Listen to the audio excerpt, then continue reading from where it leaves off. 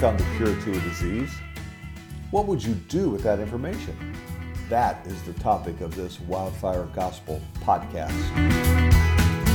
Hello and welcome to Wildfire Gospel Podcast, where the topic centers on freedom and empowerment in evangelism. My name is Ed Waken. In this episode, we will be exploring how Jesus instructs his followers to multiply the gospel exponentially. And he does this by giving them a virus to spread around the world.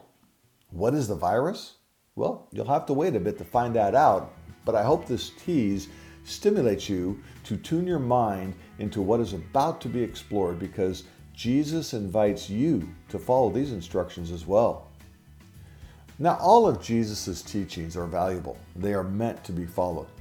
The instructions of Jesus that we are looking at in this podcast are unique. They're unique because Jesus actually gives these instructions to two different groups of people in two different situations at two different times. This puts a huge exclamation point on the information.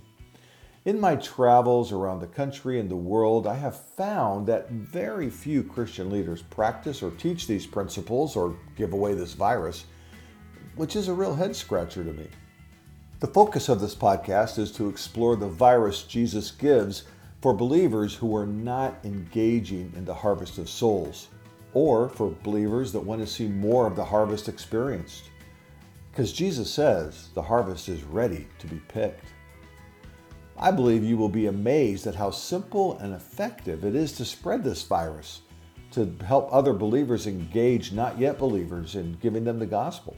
I also believe that if you choose to activate this virus and give it away to others, that you will see Jesus at work in amazing ways as you engage the people God places in your life who are not yet believers.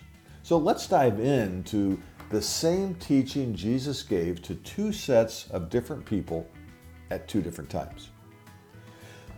So first, Jesus gives his 12 disciples instructions regarding the harvest that is already ripe. Let's get the situation Jesus had just experienced before he gave his virus for not engaging in the harvest of souls that he tells them is ready to be harvested. In Matthew chapter 9, 18 through 35, we see a series of things taking place that leads us up to Jesus giving away this virus. Here are some of the things we find in Matthew 9, 18 through 35. Jesus heals a woman who had been bleeding for 12 years. It's pretty amazing. Then he raised a young girl from the dead. That's even more amazing. He heals two blind men. He heals a mute, demon-possessed man. The people were amazed, and they were saying, quote, "Nothing like this has ever been seen in Israel," unquote. The Pharisees attempted to discount what Jesus was doing and attributed Jesus' miracles to Satan or Beelzebub. But Jesus kept moving, he kept teaching, and he kept healing. So those are the verses that lead up to Matthew 9:36. And in Matthew 9:36, Jesus looked around at all the people. He saw their pain, their brokenness, discouragement, hardships, and it deeply affected Jesus. He was deeply impacted. He felt the strong sense of compassion for the people. He connected to their pain. He could see that they were afflicted and rejected. So as he looked at the people, he turned to his closest friends, his 12 disciples, and he said this, "The harvest is plentiful, but the workers are few." Now, although Jesus had just healed physical illnesses, cast out demons, raised a girl from the dead, he knew there was a plentiful harvest. The people were in such need of his truth. They were in such need of his gospel. There was a great harvest just waiting to be gleaned and enjoyed, and he could see it. However, Jesus was just one man, and the harvest was so great. As he looked around, he knew that there were few people who were willing to engage these discouraged and rejected people so they could reap the harvest. Did Jesus see that people were too distracted to move out as harvesters? Did he see that there were so few workers because they were uncaring about the needs of others?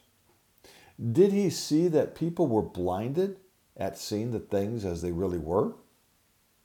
He knew there was an answer to the ripe harvest that was awaiting harvest workers.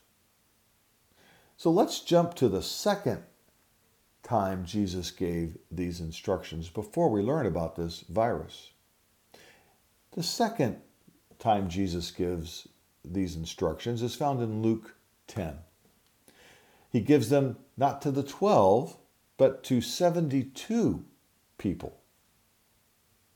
The situation surrounding this passage in Luke 10 found Jesus having just completed talking to his 12 apostles what it meant to be more than simply a believer in him, but to actually be a disciple. We find this in Luke 9:57 through 62. Essentially, Jesus had told these 12 men that to be his disciples, they must put Jesus' priorities above their own. They must live self-sacrificially in ways that are sacrificing themselves so that Jesus' purpose is accomplished in the world. Then Luke 10:1 says, "Now after the Lord had appointed 72 others and sent them in pairs ahead of him into every city and place where he himself was going to come." So in Luke 9, we see Jesus talking about what it means to be a disciple. In Luke 10, he takes 72 and he sends them out in pairs to every place he was about to go. Between the end of Luke 9 and Luke chapter 10, the group surrounding Jesus grew from the 12 to the 72, and then he appointed them to go every place he was about to go. He then tells these 72 the same thing he told the 12 in Matthew 9:36 through 38. I'm quoting now from Luke chapter 10. "And he said to them, 'The harvest is plentiful, but the laborers are few.'" Now, we've already heard this exact same statement from Jesus in Matthew 9. It's now time to reveal Jesus' virus to this dilemma of a large harvest, but few workers. So Jesus said to them, "The harvest is plentiful, but the laborers are few. Therefore, beseech or beg the Lord of the harvest to send out laborers into his harvest." That's the virus. Beg the Lord. Beg Jesus, the Lord of the harvest. Beg him, ask him, request of him to send out people who are willing to work the soil of souls, laborers into the harvest. I call this the 10-2B virus from Luke 10:2b, 10-2B virus. Since 2001, I have been infected by this Luke 10:2b virus. It has changed my life and outlook. This is a spiritual virus. Obviously, it's not a physical one, and I'd like to pass it on to you. I call it the 10-2B virus, right? From Luke 10:2b. I have set an alarm to go off every day at 10:02 a.m. to remind me to pray that we will experience the plentiful harvest. It doesn't matter who I'm with at 10:02 a.m. When the alarm goes off, I invite who's ever with me to join me in my call to prayer. My prayers are for the good of the community and for God to raise up women and men who will be bold to share the good news of Jesus. I also beg God to set my heart on fire with the things that set his heart on fire. So why not put this podcast on pause and set your own alarm for 10:02 a.m. or a time that's convenient for you. So whenever it goes off, you can stop and pray. I ask the Lord to show me who around me he has been working on to soften their hearts to hear his message of good news through me and through others, so they will have eternal life. I'm amazed at how direct Jesus is on this topic of a ripe harvest and the need for us to pray for more workers. I'm also amazed at how many believers and church leaders don't follow this command of Jesus on a daily basis. I mean, he gave us the answer. When we obey his instructions, we make room in our hearts for his wildfire for the souls of his friends. neighbors, and even strangers. So there's prayer, the 10-2B virus, but there's also action. Prayer and action are both vital and should go hand in hand on our faith journeys. God responds to our prayers for souls to come into the kingdom in both direct and subtle ways. So if we pray, we should be ready to act on the opportunities He brings into our life. We act by inviting people to place their trust in Jesus or answer their questions or give them a portion of the gospel. Recently, I challenged a group of believers to ask God to give them a few souls to sow into and harvest for the kingdom. I said, beg God. I said, don't stop until He answers. A few weeks later, when this group met again, one of the men shared that he took my challenge seriously and began to pray. But after a few days of begging God to bring people into his life who were hungry for Him, nothing happened. He began to think that praying the same thing over and over again wasn't getting any results. But he knew what Jesus said, the harvest is plentiful, the workers are few. So the answer is beg me to send out workers into the harvest field. So he kept on praying. A few days later, his neighbor came across the street to chat. My friend followed the lead of the Holy Spirit and shared his spiritual journey. And then he asked his neighbor some spiritual questions. That's when he learned that his neighbor had been seeking a fresh spiritual direction. Amazing. God's answering his prayers. And a few days after that, one of his co-workers admitted that he had been far away from God for far too long and wanted to reconnect, but he wasn't really interested in the commercial side of church. You could not stop this man in our church from beaming.